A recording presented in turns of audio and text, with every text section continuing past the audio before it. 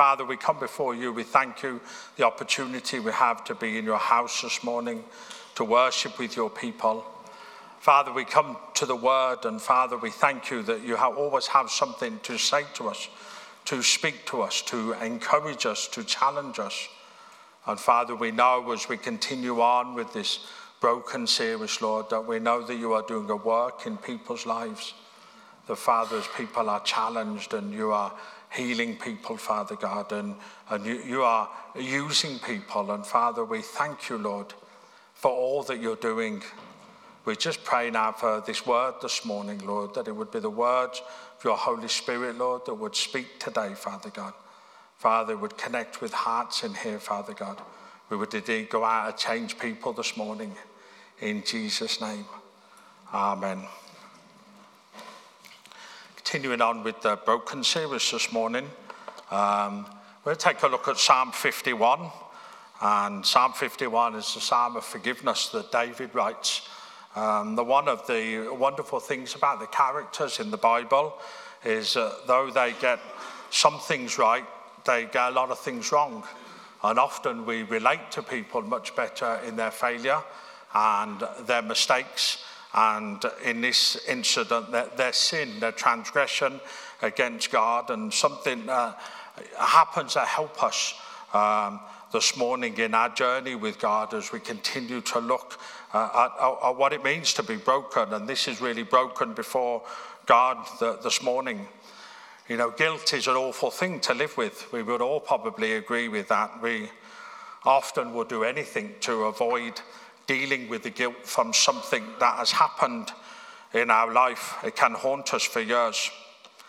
I'll throw this out at the beginning this morning to help us understand that there are many born-again, spirit-filled, Bible-believing Christians who attend church twice on a Sunday and in the midweeks and serve in the church, who struggle with guilt, deal with stuff that has happened since they've been a Christian, and have to work through stuff in their life, as we all do, because one of the things we've said in our church is that we're all on a journey, and the baggage that we bring along on that journey is different, and we're all at different points in that journey. And often we don't deal with the guilt. It can haunt us for years, and we will do anything, me included, in all of this as I prepared this. It says it can haunt us for years sometimes. And when we come to Psalm 51, Psalm 51 is what I would describe as broken before God, because it is, we're going to come to the context of it after we read the Psalm and just talk about why David wrote this. But this is David really coming clean before God. He's coming clean before God, that our Christian life just can't be, and it would be much easier if it was just inspiring sermons, if it was just sermons that encouraged everybody and left people joyful and stuff. And you have to have some of that, because we don't want Christianity to be miserable either. But we do have to come to a point sometimes of relating what the Bible teaches to the point that God wants to do a work in your life and my life. And part of that comes through the teaching and the preaching that we do, and that God speaks to us. And God is on the move this morning. We recognize that through the worship and through the table. God is speaking to us a particular way this morning, and I pray that continues through the word. And so we're going to read Psalm 51, and it says this: "Have mercy on me, O God, according to your steadfast love. According to your abundant mercy, blot out my transgressions. Wash me thoroughly from my iniquity. Cleanse me from my sin. For I know my transgression, and my sin is ever before me. Against you only have I sinned and done what is evil in your sight, so that you may be justified in your words and blameless in your judgment. Behold, I was brought forth in iniquity, and in sin did my mother conceive me. Behold, you delight in truth in the inward being, and you teach me wisdom in the secret heart. Purge me with hyssop, and I shall be clean. Wash me, and I shall be whiter than snow. Let me hear joy and gladness. Let the bones that you have broken rejoice. Hide your face from my sins and blot out all my iniquities. Create in me a clean heart, O God, and renew a right spirit within me. Cast me not away from your presence, and take not your Holy Spirit from me. Restore to me the joy of your salvation, and uphold me with a willing spirit. Then I will teach transgressors your ways, and sinners will return to you. Deliver me from blood guiltness, O God of my salvation, and my tongue will sing aloud of your righteousness. O Lord, open my lips, and my mouth will declare your praise. For you will not delight in sacrifice, or I would give it. You will not be pleased with a burnt offering. The sacrifices of God are a broken spirit, a broken and contrite heart. O God, you will not despise. Do good to Zion in your pleasure. Build up the walls of Jerusalem. Then you will delight in right sacrifices, in burnt offerings and whole burnt offerings. Then bulls will be offered on your altar. When you read the Psalms, a lot of the Psalms have a historical context point to them. There's a story behind the Psalms. There is no more story clearer behind why David wrote the words that he wrote here, because this has to do with David's sin with Bathsheba.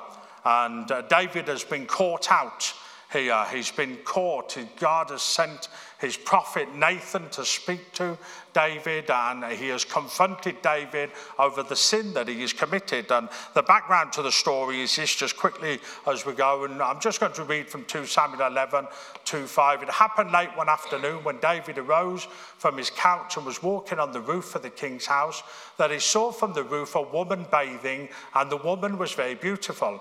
And David sent and inquired about the woman. And one said, "Is not this Bathsheba, the daughter of Eliam, the wife of Uriah the Hittite?" So David sent messengers and took her, and she came to him, and he lay with her. Then she returned to her house, and the woman conceived, and she sent and told David, "I am pregnant." So this is the background to the story here. What it doesn't tell us is this: David was a warrior king. He was supposed to be out fighting with the armies. On this particular occasion, at the start of this season, just before this, it tells us that David decided to stay at home. He sent out his armies to fight. Obviously, the problem is he didn't have anything to do. So what he did was probably what most of us do when there's nothing to do, is he lay in bed all morning. He got up late for his breakfast, so then he just had a wee wander around to see what he could do that day. He was already in a dangerous place. The problem here, as we see in this story, is he happened to take himself onto the rooftop, and he noticed that there was a woman bathing on a rooftop. Now, I think we can get out of the way that there are nobody in here bathes on a rooftop anymore in full sight of everybody to see. But Bathsheba did this, and it caught David's eye. And the second it caught David's eye, and preached on this before, David's problem was this: his eyes lingered far longer than they should have. His eyes lingered far longer than they should have. It lingered long enough for him to have that desire in his heart for this woman that was bathing on this roof. So he did what a king could do, because he could do it, because he had all the power, that he sent someone to find out who she is and to bring her over to him. And so therefore she came over to him. They slept together. She ended up pregnant. Problem is, she's married to somebody else, and so therefore she sends word to David to say, "I'm pregnant, but it's not my husband's baby, because he's off fighting your war." What David does then is this: he does this because he's already sinned. And when people already sin, what they want to do is to make sure they're not found out, is they try and cover up their sin. And that's what David did. So David tried to call Uriah back from battle and say, "Look, why don't you go home to your wife tonight?" And, he set the table for two, and the candles and the meal. And David's got it all planned. There's going to be a romantic night. Uriah, being a man of integrity, because all his soldiers are fighting out in the battle, decides he's not going to do that. He's going to sleep on the doorsteps of the palace, because it's not fair that he goes home, has a kiss and a cuddle with his wife while all his soldiers are fighting out in the fields. So this wrecks David's plans again, because he thinks to himself, "I've committed a sin, I've tried to cover it up once, and now what I need to do is I need to do something, because this is catastrophic if anybody finds out what I've done." So he comes up with this plan. And he decides that what he's going to do, he's going to take Uriah, the soldier, and he's going to stick him right at the front of the battle. And then he's going to tell all the other soldiers to retreat. And that's what happened. Of course, Uriah is then killed. He's murdered. And David is responsible for that murder. And David thinks he's got away with it. Often in our lives, we think so many times we get away with the things that we do wrong. And so David thought he got away with it. At the end of 2 Samuel 11, it ends with these words, that the thing that David had done displeased the Lord. So further down the line, God sent the prophet Nathan to David. And he tells him this parable. He says, there is a man that has everything. He has a huge, a massive amount. And there's another man who has one small thing. The man who has everything takes one small thing off the man who has nothing. And David is incensed at this because it's like, it's so unfair. It's so, and Nathan points out, you're that man. You took what didn't belong to you. You took what wasn't yours. And even when you did that, you covered up your sin not once, but twice. And Nathan is the messenger of God. And so David breaks down. This is a broken man. It's not because he has made a mistake. Let's clear it out as it is. Let's say it for what it is. He's sinned against God. He's transgressed against God. This is not a mistake he's made. It's not something he slipped up and done. It's not something he tried and he failed and he got some encouragement. David sinned and tried to cover up his sin. And so he comes to this, and not only that, he'd broken 5 of the commandments. Don't murder, don't commit adultery, don't steal, don't lie, don't desire what somebody else has. And we see David in this most honest of Psalms because it's one that brings us all to the point that we may not have done what David had done. We may not have murdered, and we may not have committed adultery. We may not have stolen what belongs to somebody else. But there is a reality that every single one of us has come at one point broken in our sin and our transgression before God. And David writes this psalm with this in mind. It's what David felt and thought as he lay hold of God's mercy and he comes before God broken. And often there are times in our lives, and as Christians, as believers, you and me, we are so good at hiding the stuff. We are so good at hiding the stuff away from people, but there are issues and things that God wants to deal with in our life. And I thank God that he deals with the stuff in my life, because I would make a complete mess of it. And so we see that as David transgresses against God, we must, like David, come before God with that broken spirit, that broken heart, that contrite heart, to simply say, God, no, God, I've made a mistake. We include that. God, I've failed and I've been weak. We've sinned against God. God, we are sorry. And we must make sure that the message that we preach, because it devalues the cross of Jesus Christ. If we don't accept at times that we have sinned, we own up to our mistakes and we take ownership of our mistakes. Our transgressions where we cross the line over what we know we should do. And I include myself in this. There are never any easy sermons in this Broken series.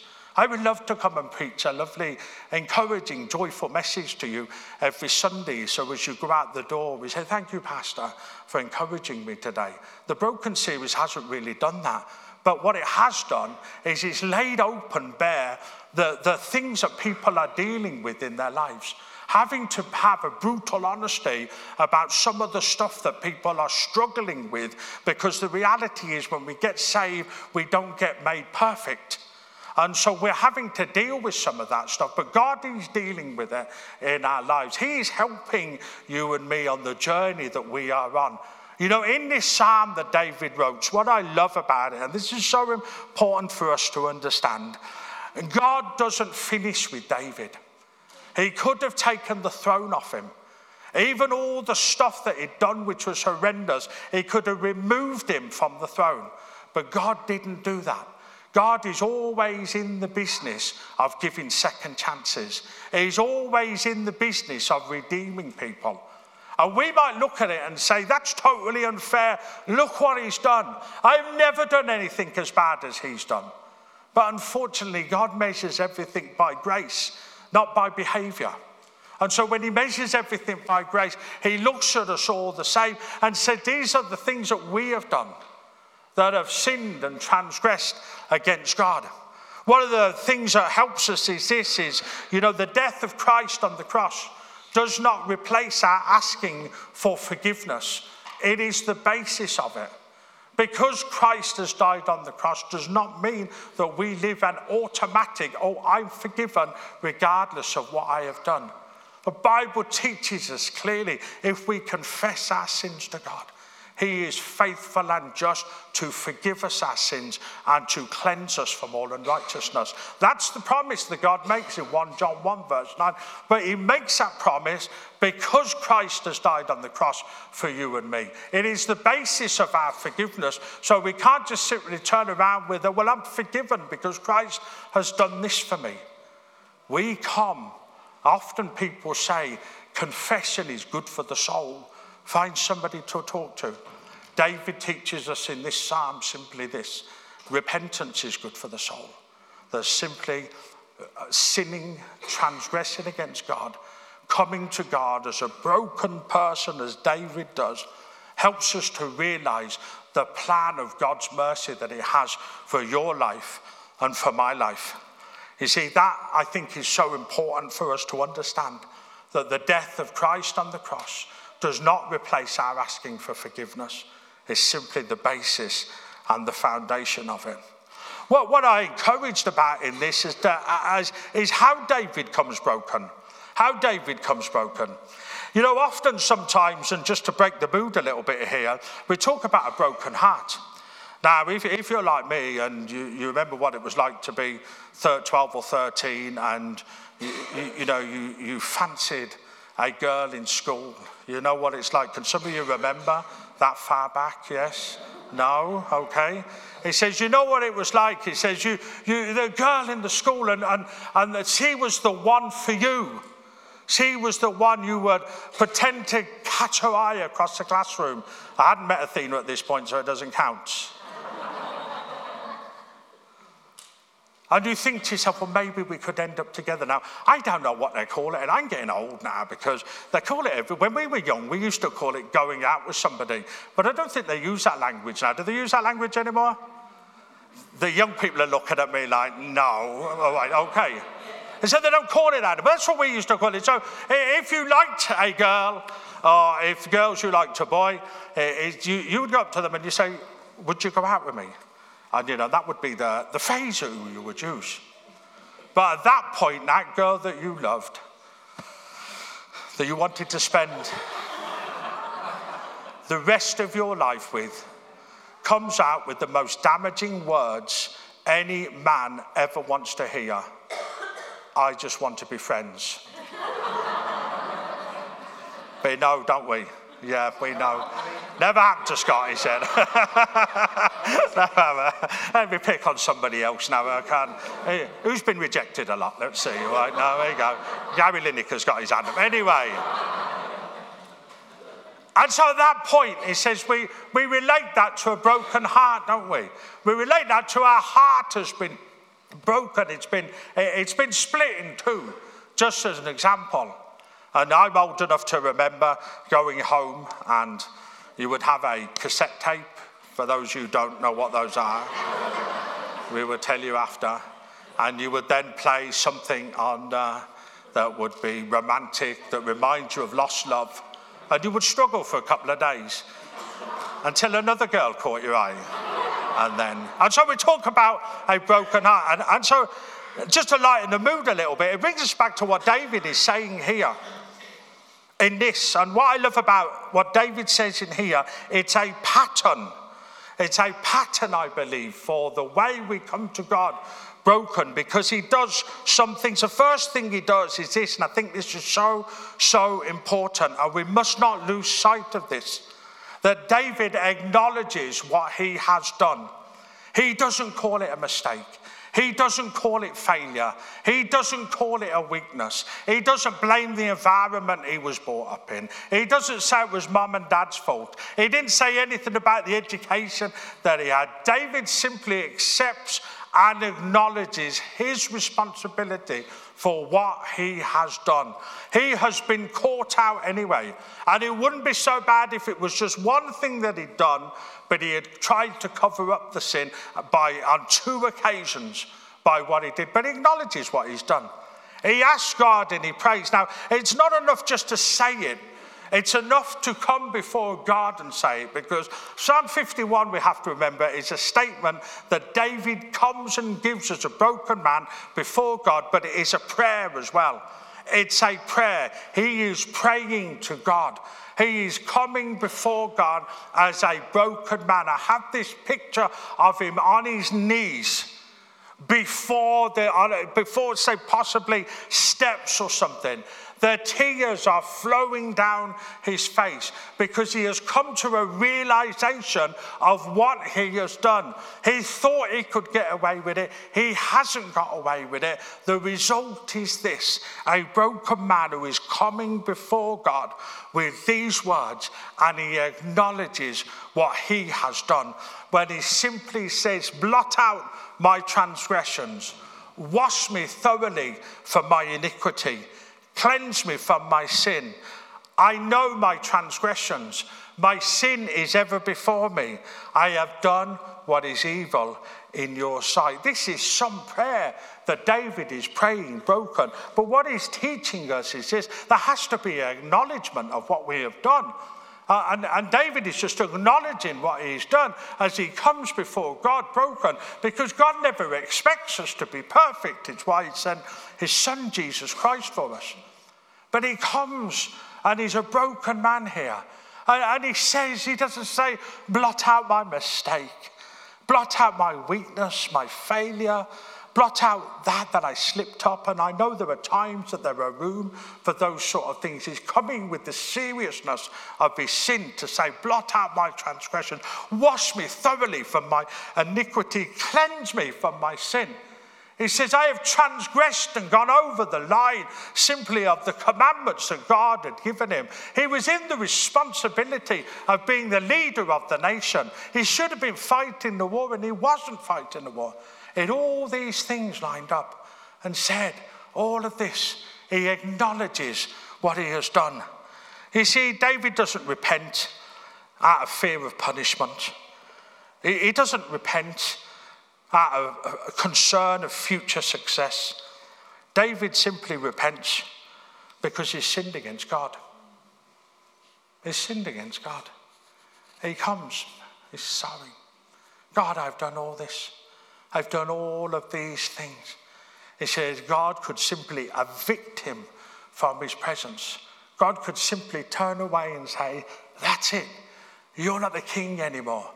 You're not the shepherd boy that was out in the field who had the desire of my heart. And this is what God had called him. Look at the plan and the path God had brought him along. But I think there was something in David's acknowledgement of what he had done.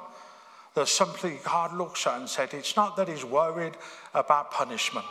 It's not that he's worried about the future success. His concern is this: his heart is gripped and broken because he has sinned against God. He writes these words as he says this. He says, purge me with hyssop and I shall be clean. Wash me and I shall be whiter than snow. You know, hyssop is something that is used throughout the Old Testament. It's a long plant you can see there, and so they would cut it off and they would use it much like a paintbrush. So what would be used to go over the doors of the Passover, it was always recognized as something to do with cleansing, of purification. But there's an interesting side point here that hyssop also appears at Jesus' crucifixion, when the Roman soldiers offered Jesus a drink of wine vinegar on a sponge on a stalk of hyssop. John tells us this: after this, Jesus, knowing that all was now finished, said to fulfill the scripture, I thirst. A jar full of sour wine stood there, so they put a sponge full of the sour wine on a hyssop branch and held it to its mouth. When Jesus had received the sour wine, he said, it is finished. He bowed his head and gave up his spirit. This was, in fact, Jesus' last act before he declared his work on earth finished and he gave up his spirit. The hyssop might have carried some practical purposes. So it was long enough to reach Jesus' mouth, but I always think there's a spiritual context, a spiritual reason. It's interesting, the cross that this particular plant was chosen. It's possible that God meant it as a picture of purification, as Jesus simply bought our forgiveness with his sacrifice. He didn't take some of our sin. He didn't take the little sins. He took all of our sins. And so here, this illustration meant that we see it as a picture of purification as Jesus bought our forgiveness with his sacrifice. The Old Testament blood and hyssop purified a defiled person. That's why David's asking for it to be used in this verse. So Jesus' shed blood purifies us from the defilement of our sin. You see, we see a second thing here, and David, as he acknowledges it, he takes responsibility for it as well, because he's already touched my transgressions, my iniquity. My sin, he says. He didn't say, well, it's the woman's fault. She should have been taking a bath on the rooftop, then my eyes wouldn't have lingered so long. He had to take responsibility for what he had done. That was part of the journey of coming broken before God, that he simply had to accept. It was nothing to do with anybody else. That it's not because I was provoked. It's not because I was enticed. It's not because all these other people did all their other stuff and that encouraged me. David simply said, it's my sin, it's my transgression, it's my iniquity. And I come before my God to ask for forgiveness for what I have done. That's the prayer that David is praying in this place. But what I love about it is it doesn't end there for David. It doesn't end there, because David does something. He simply has the encouragement or the courage to come and ask God for help. He simply says this. This is where we relate to this morning. Because the journey of a Christian is never one that God finishes with us because of something that we've done. The journey of a Christian is this, hey, we will sin, we will transgress, we will make mistakes, we will fail, we will be weak, but God always provides a way back. And if he does it here in this situation with David, after everything David had done, then he does that for us this morning. So anybody that's sitting in here this morning with these feelings of guilt or these feelings of God can't do anything in my life because of what I've done, God can. There is nobody that is so far away from God this morning. There is nobody this morning that has to carry any more guilt from what they walked in with this morning. They can go out guilt-free this morning because of what Christ has done on the cross, not because of the sermon or the worship or anything else we've done this morning, but simply because of what Jesus Christ has done on the cross. And David prays his tremendous prayer when he acknowledges what he has done, but he also comes and he asks God for help, because he simply says, he's creating me a clean heart. It's why God sent the Holy Spirit for you and me, creating me a clean heart. The cry of David is not just for the pardon of God, but for the purity of God as well. That David does not want to go through this again. David does not want this happening again. He has sinned against God. He has transgressed against God, but he doesn't want to have to go through this again. So in his tears, as he's lying there in front of God and he's acknowledged his sin, he's simply coming now with a prayer to God, which is, God, create in me a clean heart. God, help me to make sure that this never happens again. God, help me by the clean heart that you're putting in me to make the right choices and the right decisions. Because there are too many people sometimes who are living the Christian life who make the mistake, ask God for forgiveness and make the mistake, and ask God for forgiveness and make the mistake. And God, listen, there has to be something more. It says, God, create in me a clean heart so I don't make the mistake. So I avoid the places and the people that I know that will encourage me to sin. Let's call it as it is. And sometimes we have to step away from there. Sometimes it means we may need to choose new friends. Sometimes it might mean, rather than praying, God, give me the faith to overcome something, praying, God, give me the wisdom to avoid something. And you see, when we do those sort of things, it doesn't leave the responsibility up to God. It leaves it up to us to be wise. If you know you're going to sit in a place where people are going to do things and you know those things are wrong, go and sit somewhere else. So, I mean, it is as simple. We say, well, it's not that simple. Well, it is that simple. He says, why? Because you don't want to end up once again broken before God as David was. It was like David was saying, I never want to experience the pain of this again, because in his brokenness there was pain. Because when he realizes what he's done and who he's hurt, and there is no way back for it, he cannot bring Uriah back from the dead. There was another consequence to his sin that we take a whole other sermon to look at, but there were consequences to his actions. There were consequences to him being broken before God. And he needs to come and do this. And we see this. He says, renew a right spirit within me. He's asking God to create, to renew. And then he's asking him to restore to me the joy of your salvation. It's like the prayer is two extremes. God, I've sinned and I've transgressed, and here's my iniquity. But the good news is this, is God, create in me a clean heart. God, renew a right spirit within me. God, restore to me the joy of your salvation. That there are two extremes, but that's the way the Christian life is. But we do make the choice about which camp that we want to live in. Do we want to live over here where we're constantly saying, God, I've sinned, I've transgressed, here's my iniquity once again. God, here's the guilt that I'm feeling once again. And God says some of us have got to take a journey over here to the renew a right spirit within me, to the restoration of the joy of salvation, to that clean heart being created in us. That's what God offers this morning to the people that are broken before him in guilt and burdens today. He says, we come this morning, and my time is nearly up. We come this morning and we see in David's brokenness what God wants to do. See, grace is a reward of repentance. There can be no grace without him. You know, often we talk about repentance like this, and I've taught this as well. And repentance is, we go one way, we stop and we go another way. But then I realised, I thought about it, it says, that doesn't actually mean we stop doing anything that we're not supposed to do. It just means we're walking a different way doing it. And I realised that actually repentance is not really that. Repentance is coming to the point where we go one way, we actually stop doing the things that we know we shouldn't do because it hurts us and it hurts God and it allows us to be broken before him. When we stop doing that, and then we turn the other way and we go. And that to me is repentance. That to me is, it's the stopping of the stuff that we need to do, the stopping of the stuff that is damaging you and me, the things that we all struggle with. We're not going to do this. One, it would be the best ending of a service ever. But if I went round every person in this room and said to them, what do you really struggle with? What's the real thing that's deep, dark in your mind? It would be an amazing way to finish a service. But it would be a reality of where we were all at, that we are all struggling with something.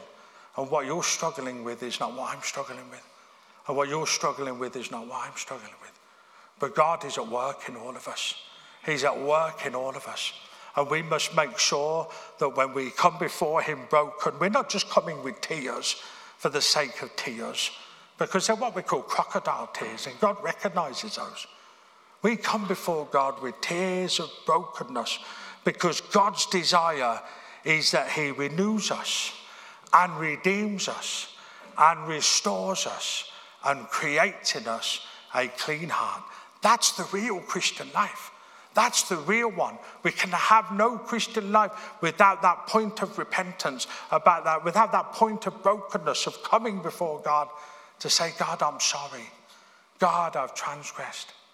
And isn't it wonderful this morning? And if I was going to talk about anything in the last few minutes, it would simply be the grace of God that is poured out upon you and me. We sung it this morning. It's the only reason we can sing together in church, that the grace of God has touched each and every one of your lives. There are no lines in the song that we can stand with our hands in the air with a line in any of the worship songs. God, I don't need your help this week. I did okay by myself. Nobody's written that song yet. And nobody will write that song. The songs that we come with are songs of brokenness because of who God is and what God has done.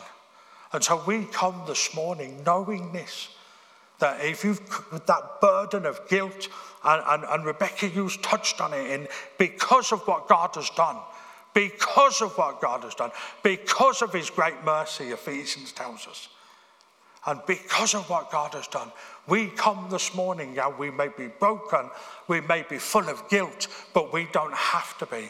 We can come at the end of the service, and if you take the time, even outside of church day, to read Psalm 51, but even now this morning as we're coming to finish our service, let's just take a moment just to bow our heads and pray, just as a team come and join me on the platform.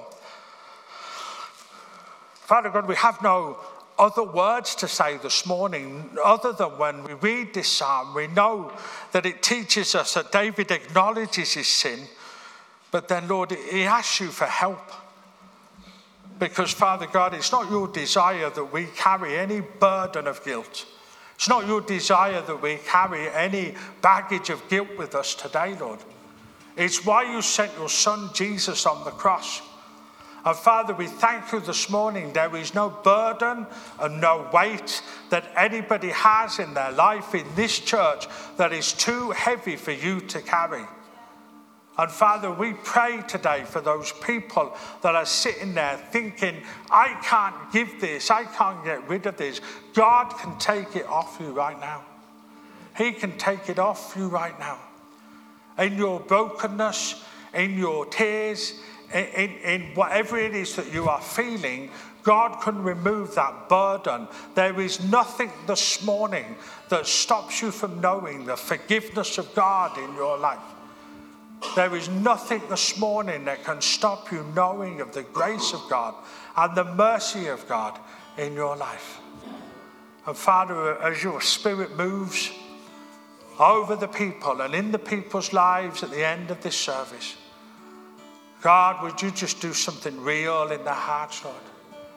God, would you confirm to them that you are removing the guilt?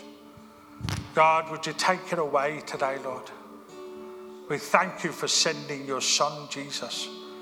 The theme of our service from the worship, the table, it's all about you. We cannot do anything with this other than give it to you. And Father God, for those that are in here who are thinking, I shouldn't have done what I did.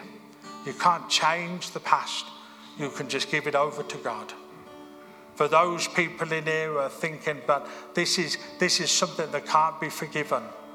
There is no sin that God can't forgive today.